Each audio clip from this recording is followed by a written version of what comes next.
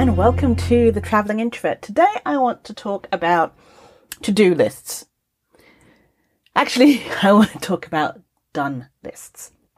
So, a lot of us might have a list of things that are on our plate, be it projects, tasks, household things, gift buying, stuff to do with our car, stuff to do with various things throughout our life. We tend to have lists. Some of us do anyway. And these lists can rule our lives and can make us feel very negative about ourselves. Because here's the thing with to-do lists. They never end. No matter how much of it you complete, there's always more stuff to be done. And we all know scientifically that our brains run on dopamine, and to-do lists don't really help us with that dopamine. The to-do list itself, like, this is all the stuff that I have to do. Really big downer. Ticking off, hey, this is what I've done. Great for us. Gives us the dopamine hits. All of those wonderful things. Now, here's the thing. What we're really bad at, in general, is realizing everything that we've done or we've accomplished over a set period of time. Be it a day, an hour, a week, a month, a year. And yes, having a to-do list is really, really helpful for you to brain dump everything and organize everything and know what needs to be done and how to prioritize it and all that fun stuff. But your brain doesn't like that. What it likes is, hey, I've done stuff. So what you want to do, or what I challenge you to do, is go ahead and over the next day or so, write down everything that you've done. Big or small. If it took 5 minutes, 15 minutes, or 3 hours, write it all down. And there's two parts to this, because yes, it's going to tell you, oh, I did all of these things today.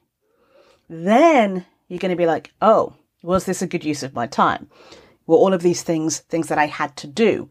Were all of these things propelling me towards my goal, whatever that goal might be it to finish a project, to get a promotion, to get a new client?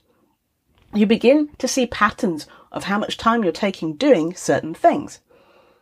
And it's really good for your self-awareness. Because once you're aware of how you spend your time, then you can make changes to it to optimize how you spend your time.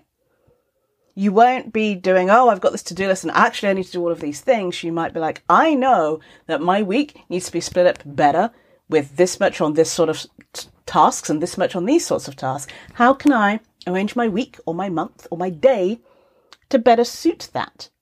And go ahead with sort of optimizing the way you spend your time, because that in itself is you modifying your behavior. You become more conscientious when you know that you're writing it down and you feel like you're being observed. You're holding yourself accountable at the end of the day. And so the benefit is you're getting that dopamine hit of, yes, I've done these things, but also the second part of it is changing your behavior in the way that you want and towards the goal that you have. So it could be that you realize after a week that you're spending a lot of time doing things you don't actually enjoy. Or you're spending a lot more time on emails than you thought. Or a lot more time hand-holding X's person more than you thought. Maybe you hired you're an entrepreneur and you hired a VA and you thought that you were only spending 3 hours a week sort of with your VA, and then you realize actually it's 15. Then you get to optimize and think, oh, okay, what do I need to do to make this better for me and for them?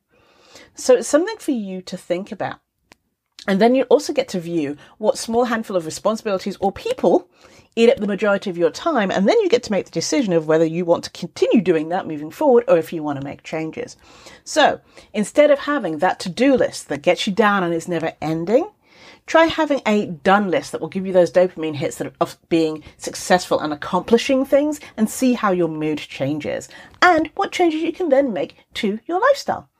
Thank you for listening. This is Janice at The Career Introvert, helping you build your brand and get hired. Have a great rest of your week.